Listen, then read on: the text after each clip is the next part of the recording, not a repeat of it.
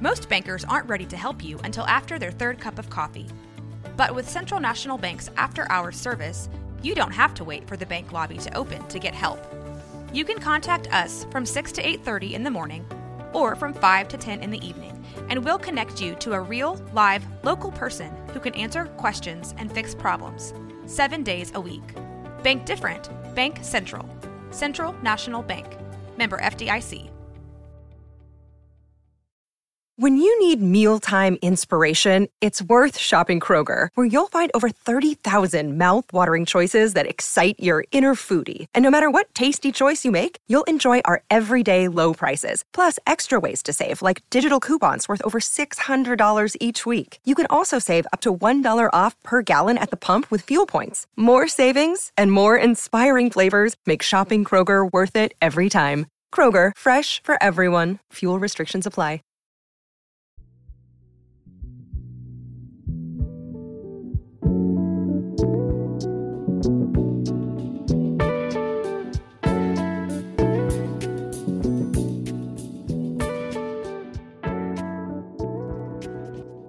Congratulations, you've unlocked some guerrilla radio. I am a crypto keeper, Steve Strange. I will break down a digital asset called cryptocurrency. Picture me rolling into Central Land.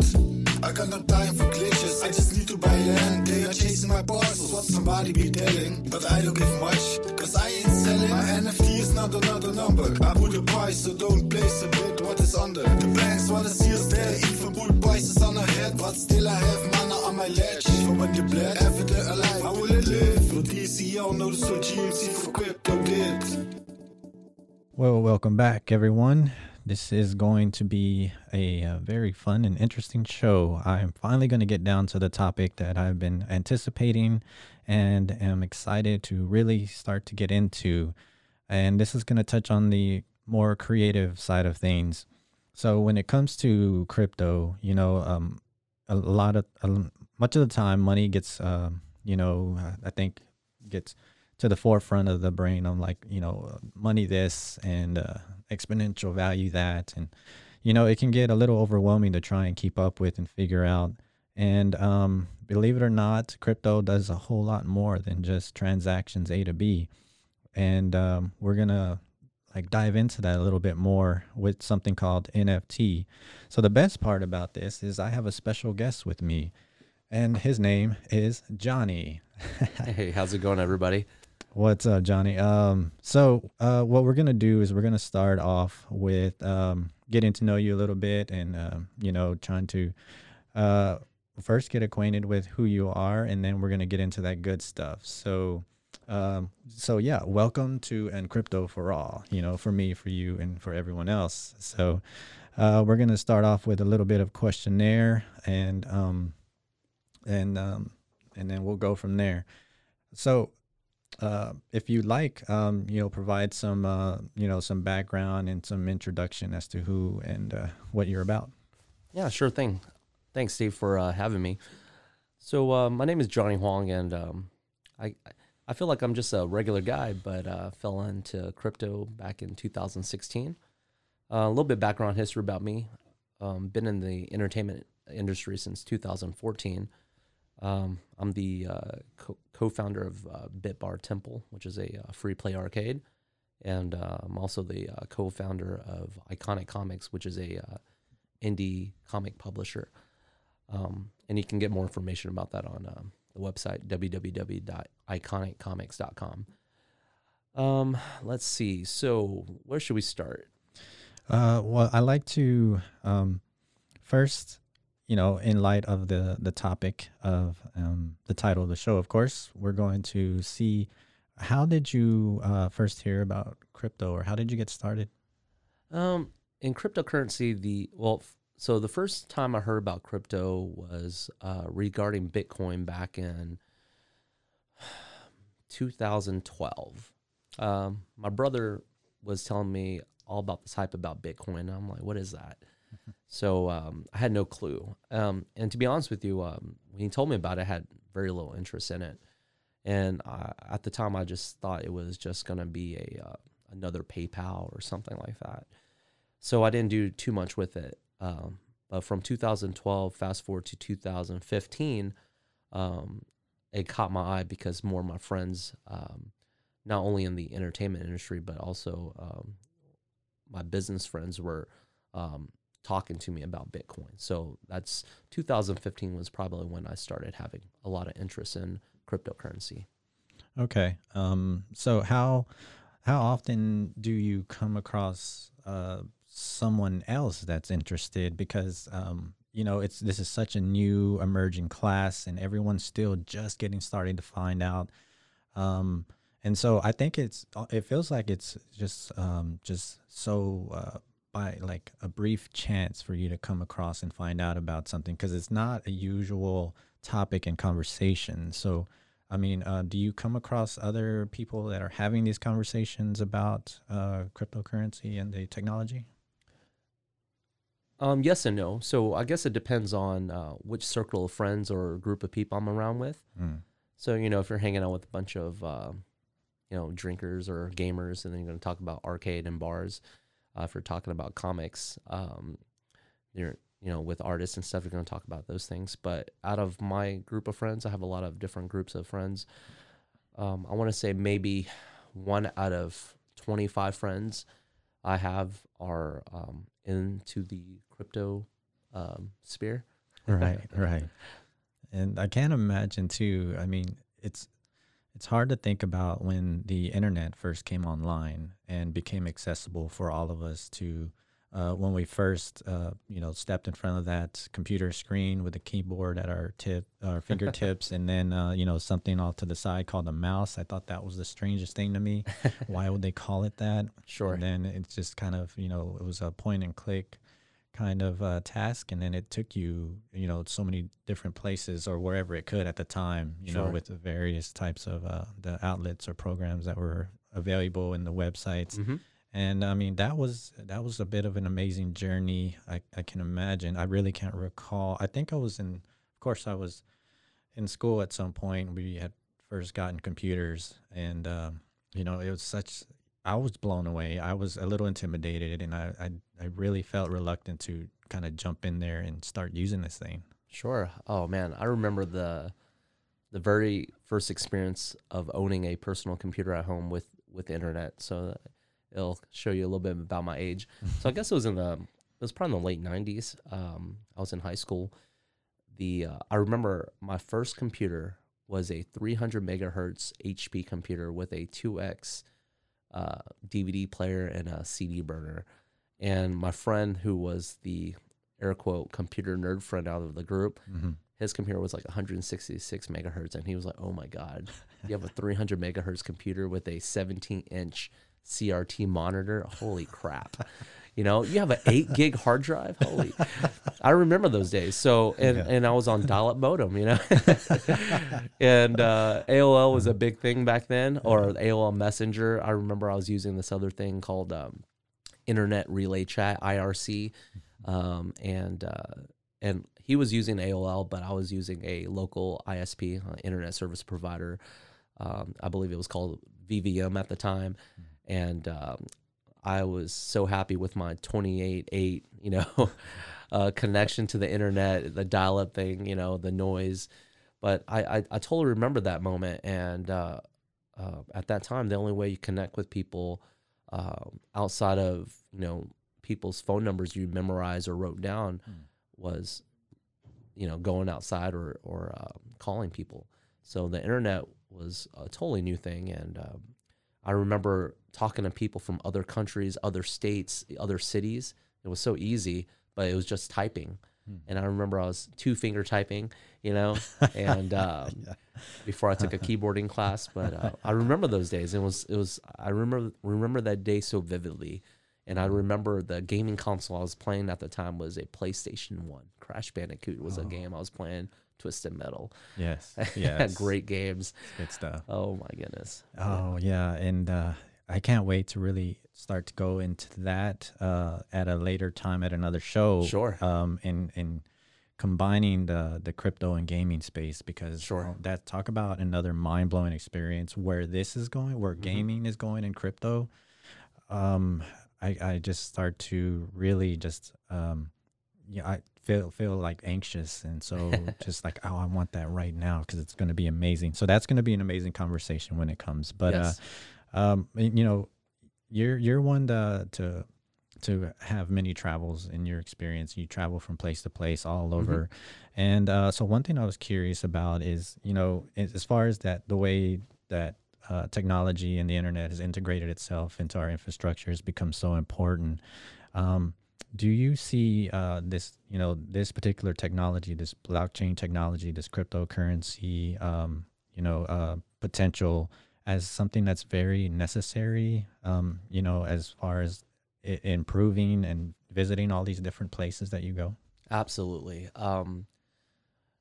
So I'll give you a little bit of background history. So I remember, earlier we were talking about the early days of internet when I had my 300 megahertz computer and my 28 megabyte or my dial-up internet. Right. During that time frame, shortly after that, I remember there wasn't many search engine options at the time. But the search engine I was using back then was called Snap, or I logged into a website called snap.com. And I believe it was owned by Microsoft. I could be wrong. But I had a friend, my best friend in high school at the time was like, hey, man, I'm thinking about investing in this stock called Google. I'm like, what? What is it called? He's like, Google. I was like, what is that? He said, it's a search engine. I was like, oh, no, man, I use Snap. You know, Snap is 4-letter word. You know, like I think of being quick, you know, snap of a finger. But he was like, no, man, this thing called Google. And I logged into Google, and I remember looking at it, and I was like, dude, this is complete garbage. Like, it's literally a search bar with some crappy font, you know? And I was like, what's so special about this? He's like, oh, dude. And I literally talked this man out of investing in this company, right? And I feel solely responsible for him not, like, being a multimillionaire from that one deal. But then again, we're high school students, so I mean, I don't know how much money we had in our hands back then, but I just remember talking trash about like Google and how I'm not ever using that, and I'm gonna be using Snap until, you know, whatever.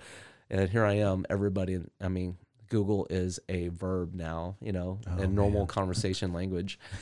So the reason I mentioned that is not only was I talking trash about it, but we missed the opportunity on investing in that.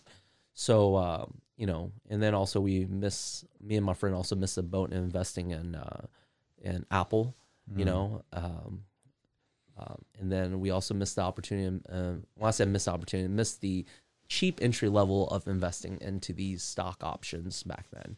Yeah. So, you know, fast forward to cryptocurrency. I remember my brother brought up to me about Bitcoin, and I had very little interest in it because I didn't know much about it.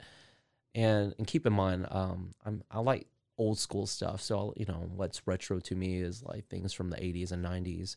And I remember I thought using Cash App and Venmo and these type of things. I mean, it took me a long time just to use PayPal. And I was using PayPal I started using PayPal because I was buying and selling things on eBay. And it, you know, kind of forced my hand to use PayPal. But I didn't use PayPal on a daily use, transactional use with, you know, between friends, you know, in the early days of PayPal. But of course, nowadays everybody has some kind of Cash App or PayPal app.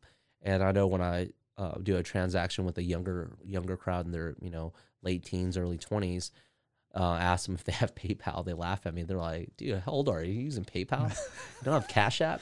You know, so, or Venmo or whatever, you know? So I'm like, oh, man.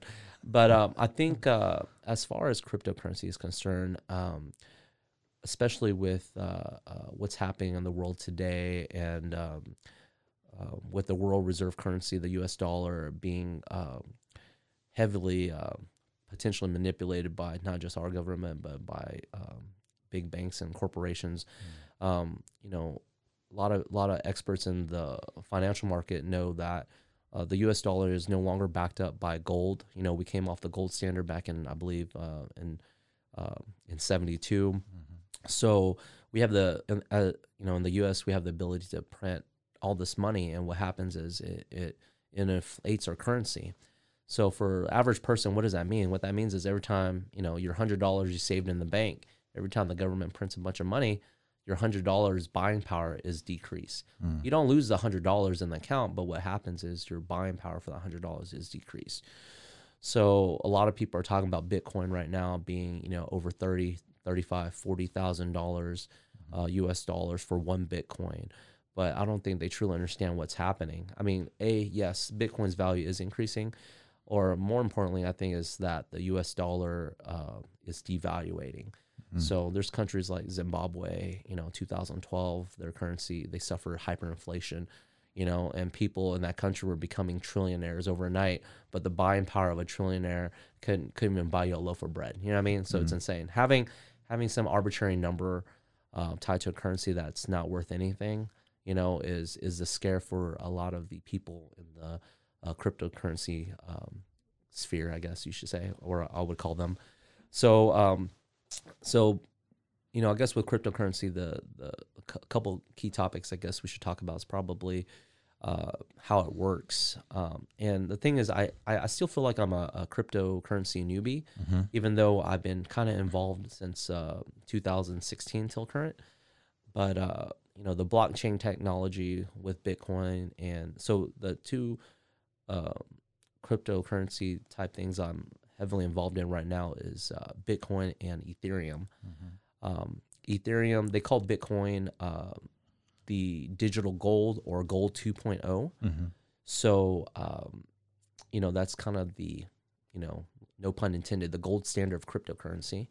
And there's a finite amount of how much Bitcoin there is, and I believe that number is 21 million, right? Ever going to be made, ever produced. And Ethereum currently doesn't have a finite amount, but there, it's been talks about eventually they may be a cap on how many Ethereums there are.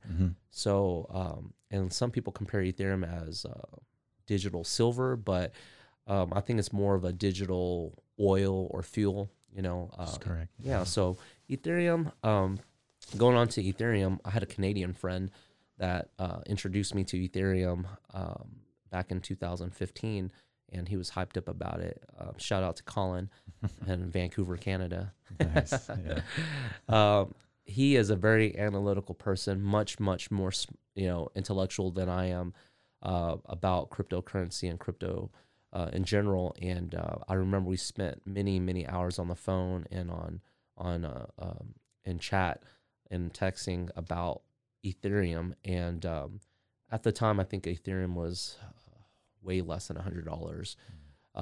And Ethereum runs off a thing called Ether, which is what powers the blockchain, or Right. And he's telling me all about it, and it was way over my head. I think I maybe retained less than 1% of what he was telling me. Yeah. But he was just saying, "Hey, listen, man, I don't invest in stock markets. I don't invest in this. But if I had to put all my eggs in one basket that wasn't Bitcoin, it'd be Ethereum."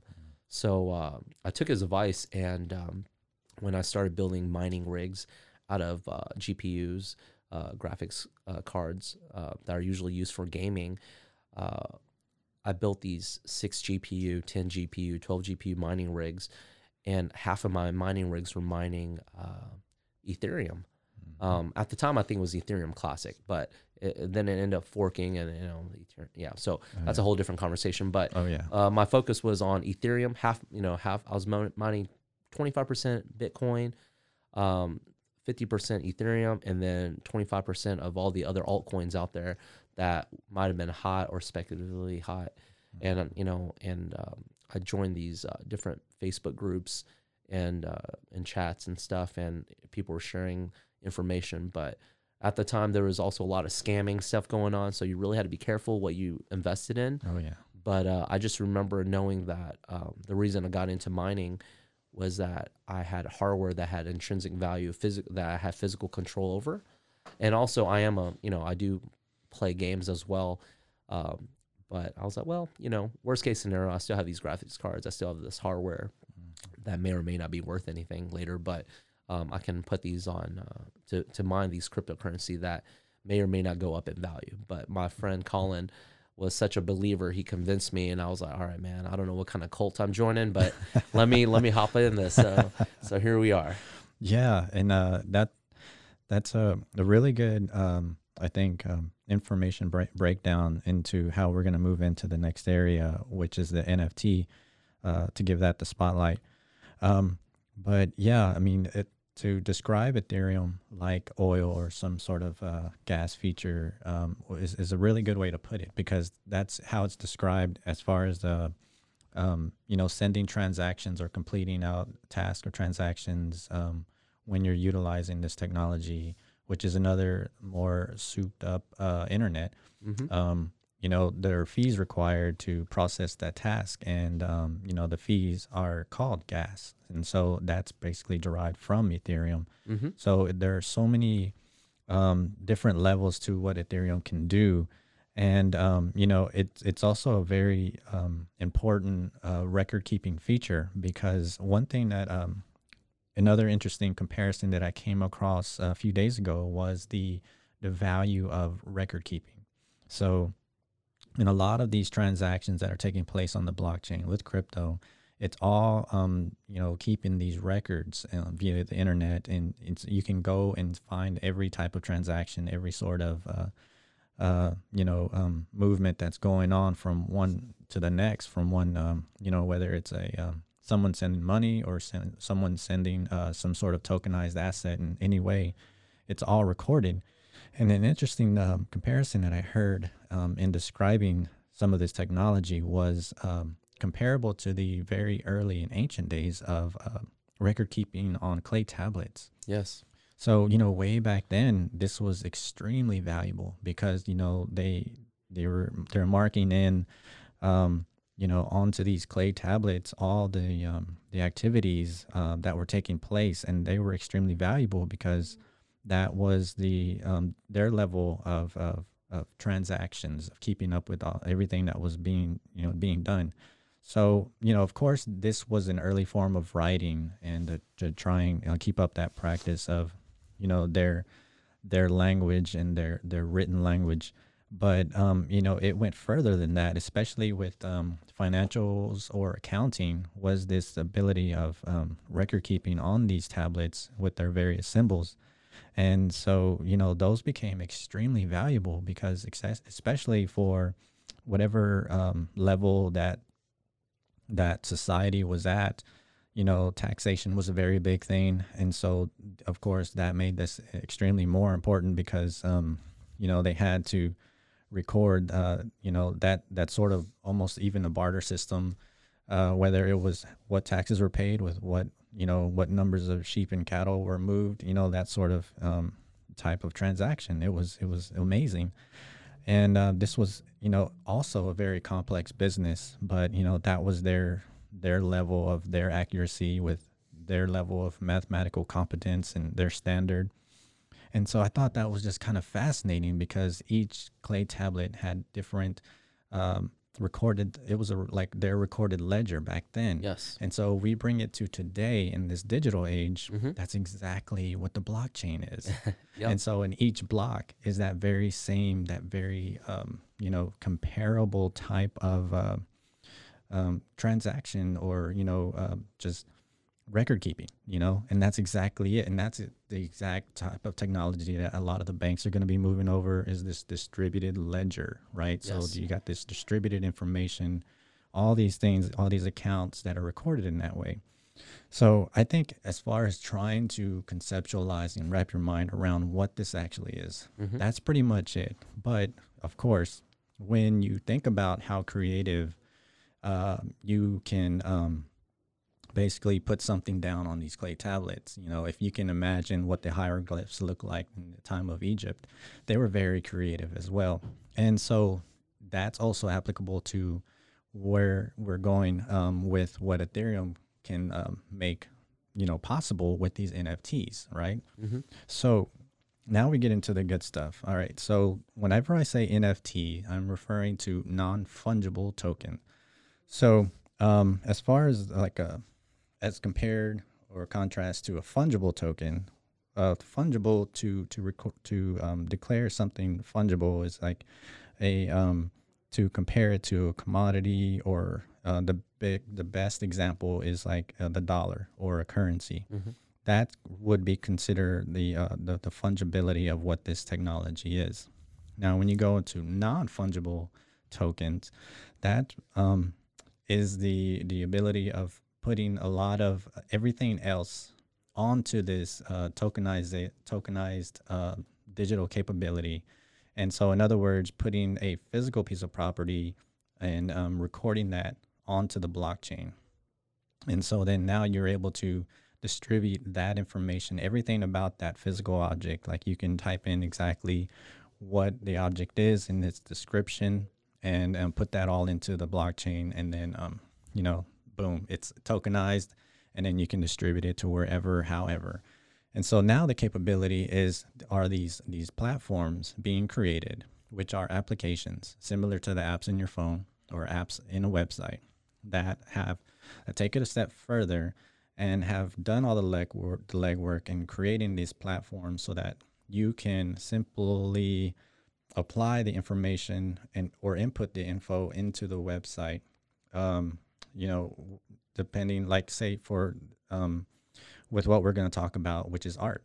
So you can apply all that necessary information from a piece of art onto the platform, and then hit create, or I forget what the exact term is, and then it becomes a NFT, so a non-fungible token. Now you've created some artwork into the digital space.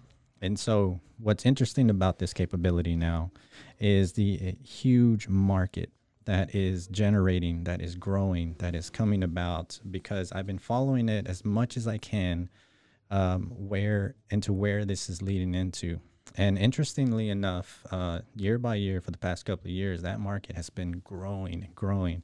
And just last month in December of 2020, NFT art sales just hit an all-time high at $8.2 million in NFT art sales. Oh, wow. Just exploded onto this particular scene just last month. So this is only a growing trend that is mimicking the exact value of this whole coin market as we see it, right?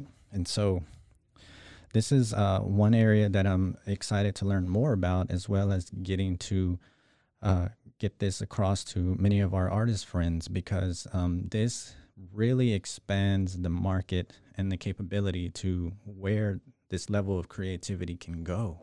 Like where at the present moment you can create some art and maybe sell it locally in any fashion, or if you know of any other, like an online website, or create your store or online presence, you can do that, but it's still an effort to really try and market that and get that out there to hit it worldwide. Mm-hmm. But what these NFT art platforms can do is take care of all that automatically as well.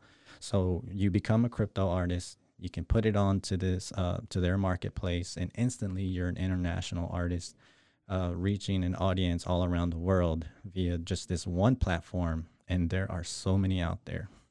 Gotcha. So, so this is a whole other level of information. And even if you don't want to learn too much about what a lot of other cryptos are out there, mm-hmm. This is just one space alone as far as the NFT art community that, is really fun and interesting to get involved with, because of the many type of examples and adaptable capabilities that you can take this.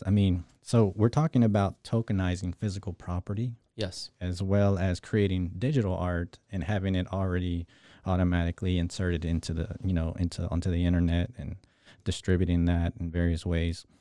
But we're talking about collectibles, even mm-hmm.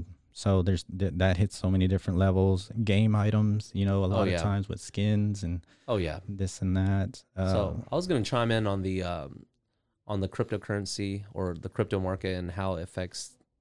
So I guess the average listener listening, if it's anywhere close to the ratio of the people I know and who is actually involved. So like I mentioned earlier, 1 out of 25 my people I know are involved in cryptocurrency. For the other 24 people that have no clue on what any of it is. So to me, I feel like I'm a crypto noob or a dummy anyways, but I've just been involved in it a little bit longer than the average person. Mm-hmm. So the difference between, I guess, for the average listener, I would just tell them like Bitcoin would be, holding Bitcoin is like holding digital gold, right? So like physical gold has tangible asset, has an intrinsic value.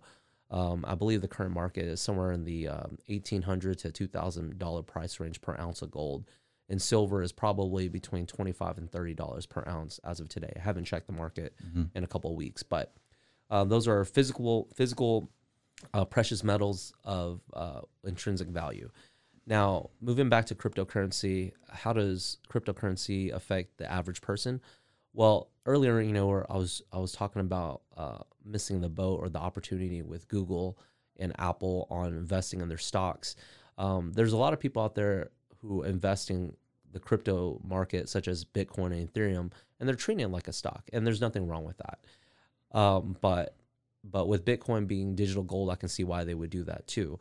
Because right now, I think the value of Bitcoin and Ethereum and any of these other cryptocurrency that's going to explode in value are the ones that are going to make it into our daily lives. There was a time in history that Amazon was around, but it wasn't worth as much as it's worth today, right? Because everybody I know today not only knows what Amazon is, but they've made numerous purchases, especially during this pandemic with Amazon.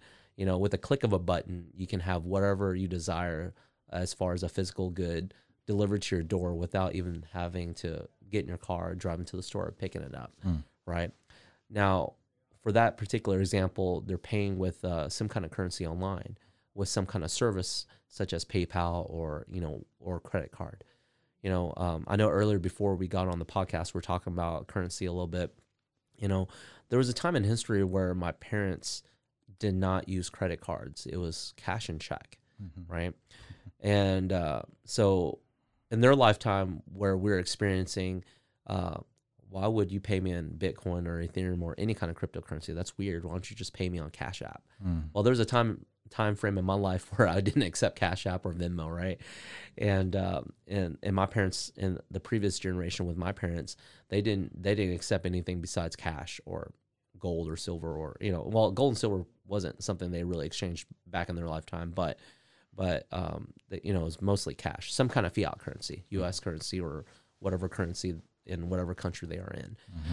So fast forward to current day about crypto.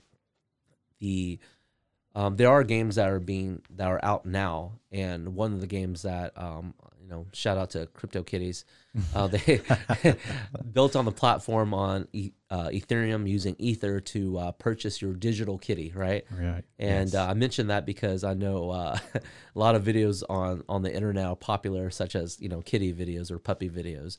So and that was the first game that I was aware of that came onto. That was on blockchain technology and using Ethereum.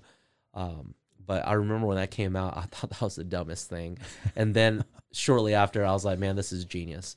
The same way I felt about kitty videos. I was like, this is the dumbest thing. But then I found out so many people find joy watching the videos, just like so many people find joy owning a digital crypto kitty, right? It's not really my cup of tea, but I can, even though I don't like it or don't love it, I do have an appreciation for why people would enjoy it. So that makes sense. But the public ledger you mentioned on talking about ancient history till current, one of the great things I love about one of the main things that people may not know about Bitcoin or Ethereum is that just like you mentioned, everything that happens as far as the transactions or whatever, it's all in public ledger.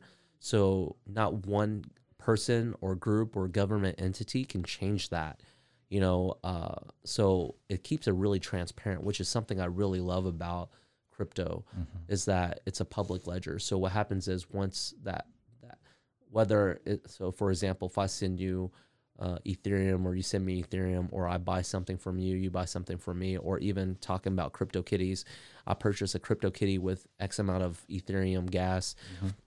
It's in the public ledger.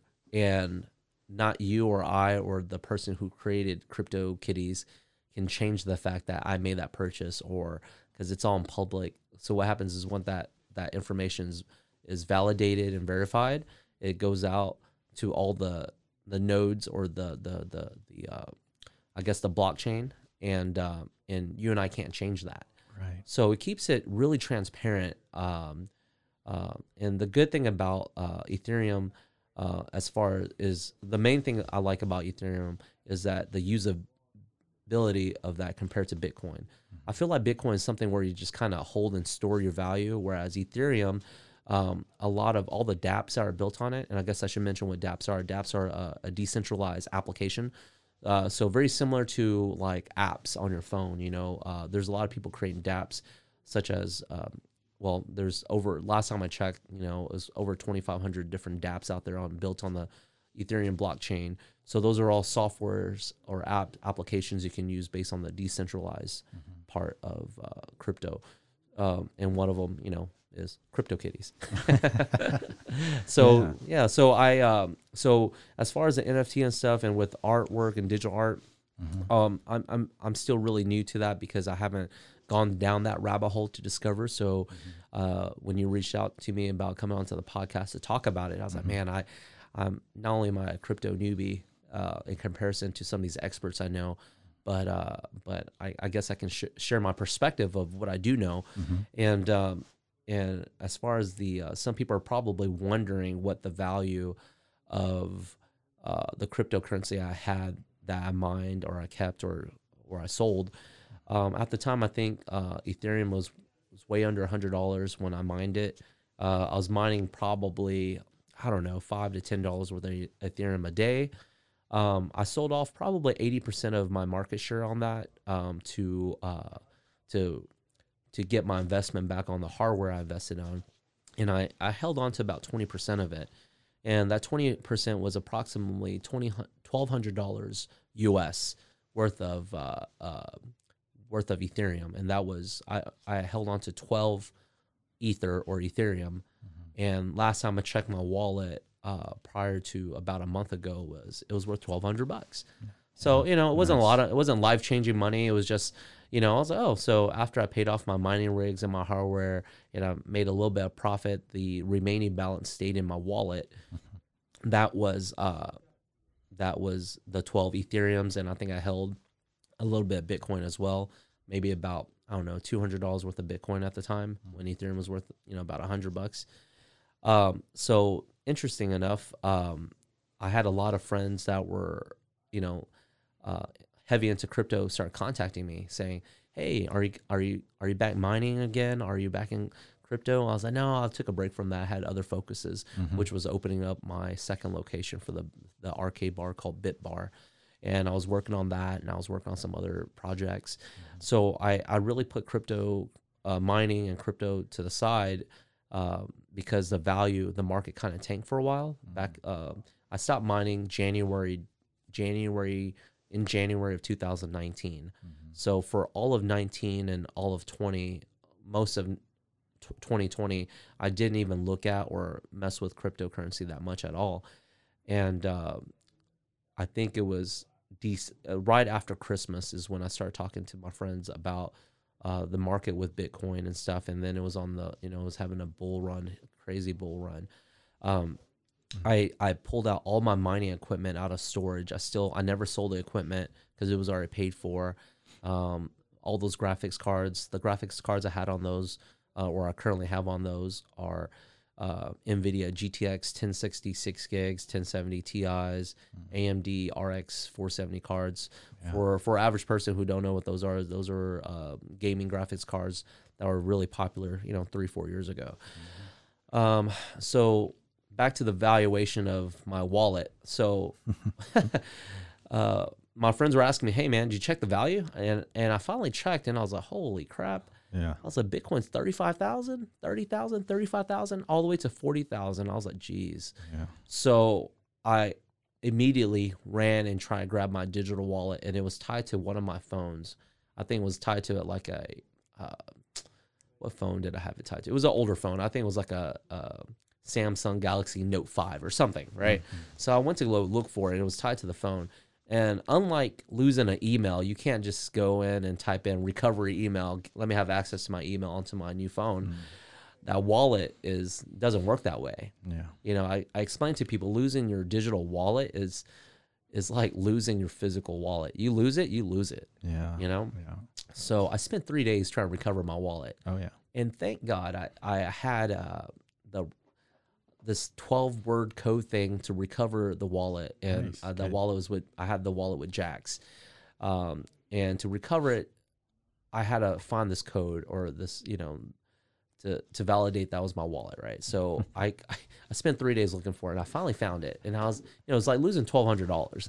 It's not like losing $20 in the laundry, you know, in your pocket, you know, pant pocket. Yeah. It's $1,200, but now I'm like, I have no clue what's worth now. Oh man. So spent 3 days, got access to my Jax wallet, and I opened it up, and boom, The balance is still there. $17,000, bro. It was $1,200 when I left it, and then I spent 3 days getting my wallet back, and it's boom, $17,000. Yes. It's insane. Your case is very fortunate because Yes. I mean that doesn't always work out. No. There's been, in fact, the past couple of days, there's been one story where a guy who is trying to dig up a whole area. I don't even know what the size is, but he's paying a company like a couple of million to dig up almost like a landfill area to recover his hard drive that he had, because apparently if he's willing to pay that much, he's sitting on a whole lot more Bitcoin sitting in his hard drive somewhere. Sure. That's even if he still has the keys or the recovery phrase to open up that wallet. Right. Because there's another story of a guy who has just flat out lost his he's all he has is just one password that he needs to enter, and he's 2 passwords away from it just getting lost and completely done and locked out. And I think the last I read, he's just willing to give up on it, but it's sitting on $22 million worth of Bitcoin. Oh my gosh. And he, you know, if he doesn't get these passwords right, I don't even know what program or what wallet he was using, but it's I have gone. no idea, but that sounds like a terrible day. You know, I was upset Yeah. about losing $1,200, which I found out later was $17,000. That is nice. Yeah, congrats on that. Thank you. That's You. Really, Yeah. really good stuff. So, you know, shout out to my wife for telling me to write down everything. And I put it in my safe. But I ended up finding it. It was buried in a bunch of notes of things I needed and didn't need, you know, and I was like, I wonder if this is it. And I recovered it, and I couldn't believe it. Yeah, But it's a good thing you hold on to a lot of stuff too, you know. Yeah. And you know, as far as what you could do with even some of your you know, your nostalgic belongings, some of these old whether even if they're old toys or whatever it is, Sure. like you can tokenize anything, okay? Yeah. And then and I appreciate some of the information that you applied in talking about why this public ledger and the transparency, you know, how it exists and why it's so valuable, because even as I mentioned about the clay tablets being extremely valuable, that aspect of immutability, of not being able to change any of the information on whatever you're going to tokenize, therein lies some of the value as well. So, you know, if you were to tokenize any of the collectibles, even if they were physical toy figurines, you could do that as well, because you're capturing that nostalgia. You're capturing, you know, that favorability and that aspect of you know, the collectibles, you know, and that's almost part of our human nature is, you know, the want for various types of collectibles, those preferences that we have. Sure. And, you know, what's unique about that is, so when you enter the information into the application, this app or DApp, is your ability to, you know, apply the number of issuances, the number of tokens, the number of, like, I don't want to say copies, because they are, in fact, authenticated. Each one will be authenticated, you know, according to however many you want to enter. So let's say you were to tokenize a favorite collectible, a figurine or something, you could make just the one, or you can make up to 100. Mm-hmm.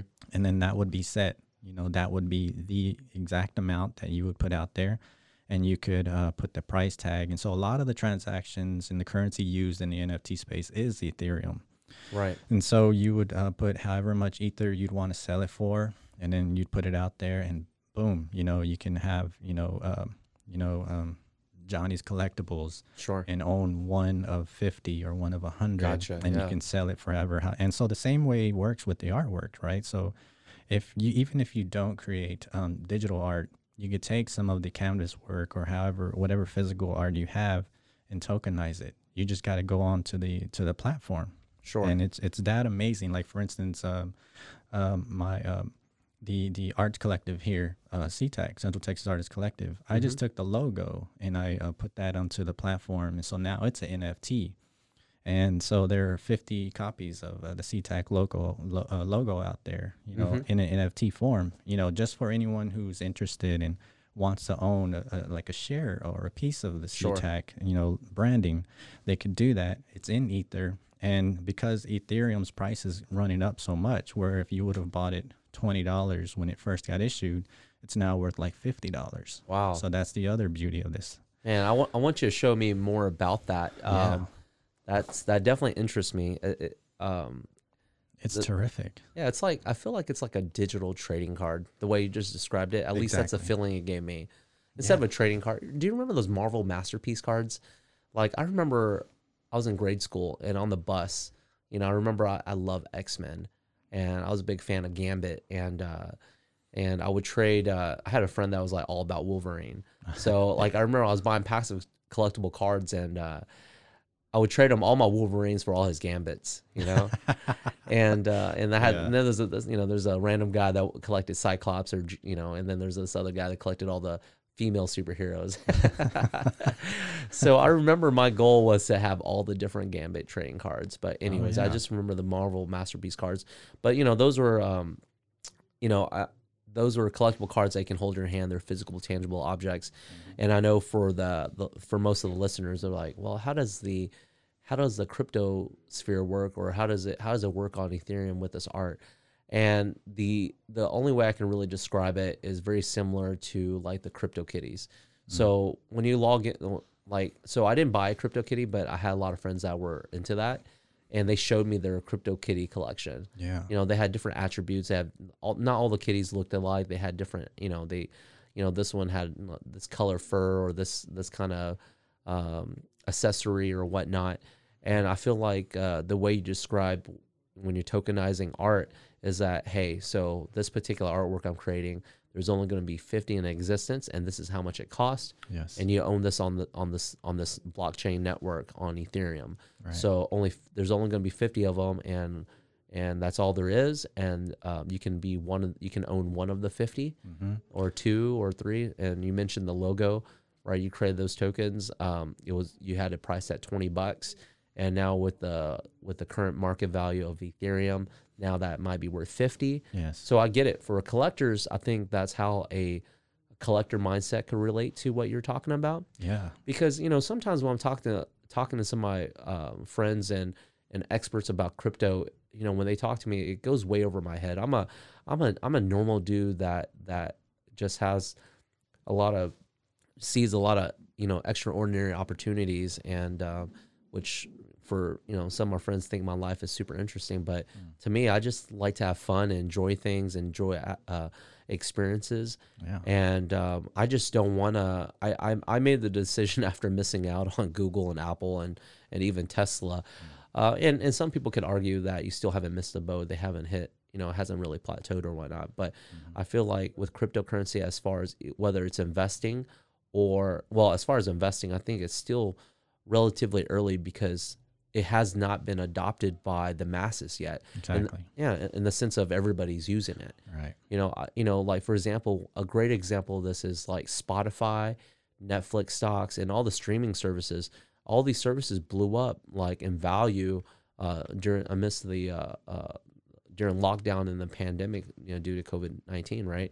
So a lot of people stayed home, and even Amazon and Walmart, all these stocks blew up. So a lot of people said, man, had I known, I would have bought these stocks, So let me put this disclaimer out there. I'm not a financial advisor. So I'm just sharing my thoughts on what I feel about crypto, which is it has not been adopted by the masses. I mean, there's a lot of people, right now compared to 2 years ago or 4 years ago, 6 years ago, obviously the support for Bitcoin and Ethereum has gone way up. But again, it's not the same as how Amazon is now, where everybody, I don't know one person that does not use Amazon or have Amazon Prime. You either have Amazon or you know somebody that has Amazon Prime.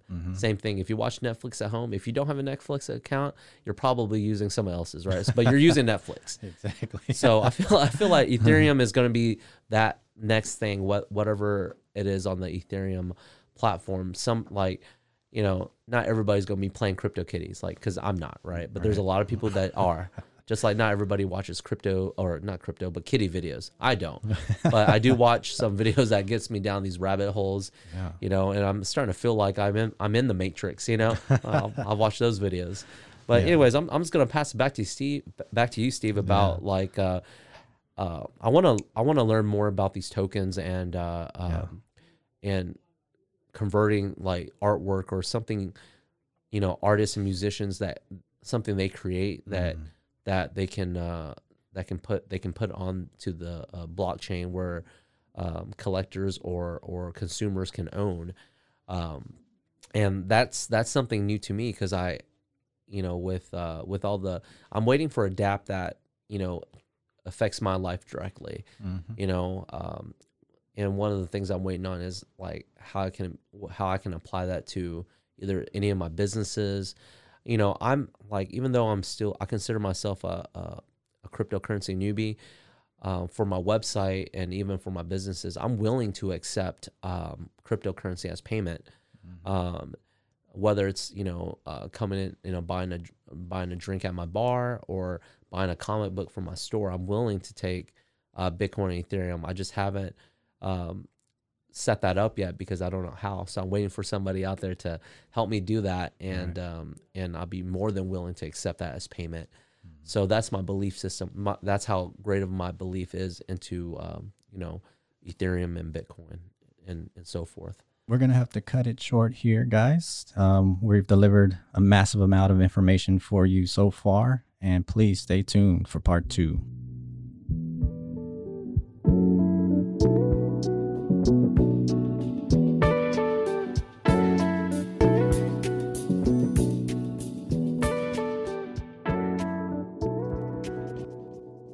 This has been Rogue Media Network Podcast.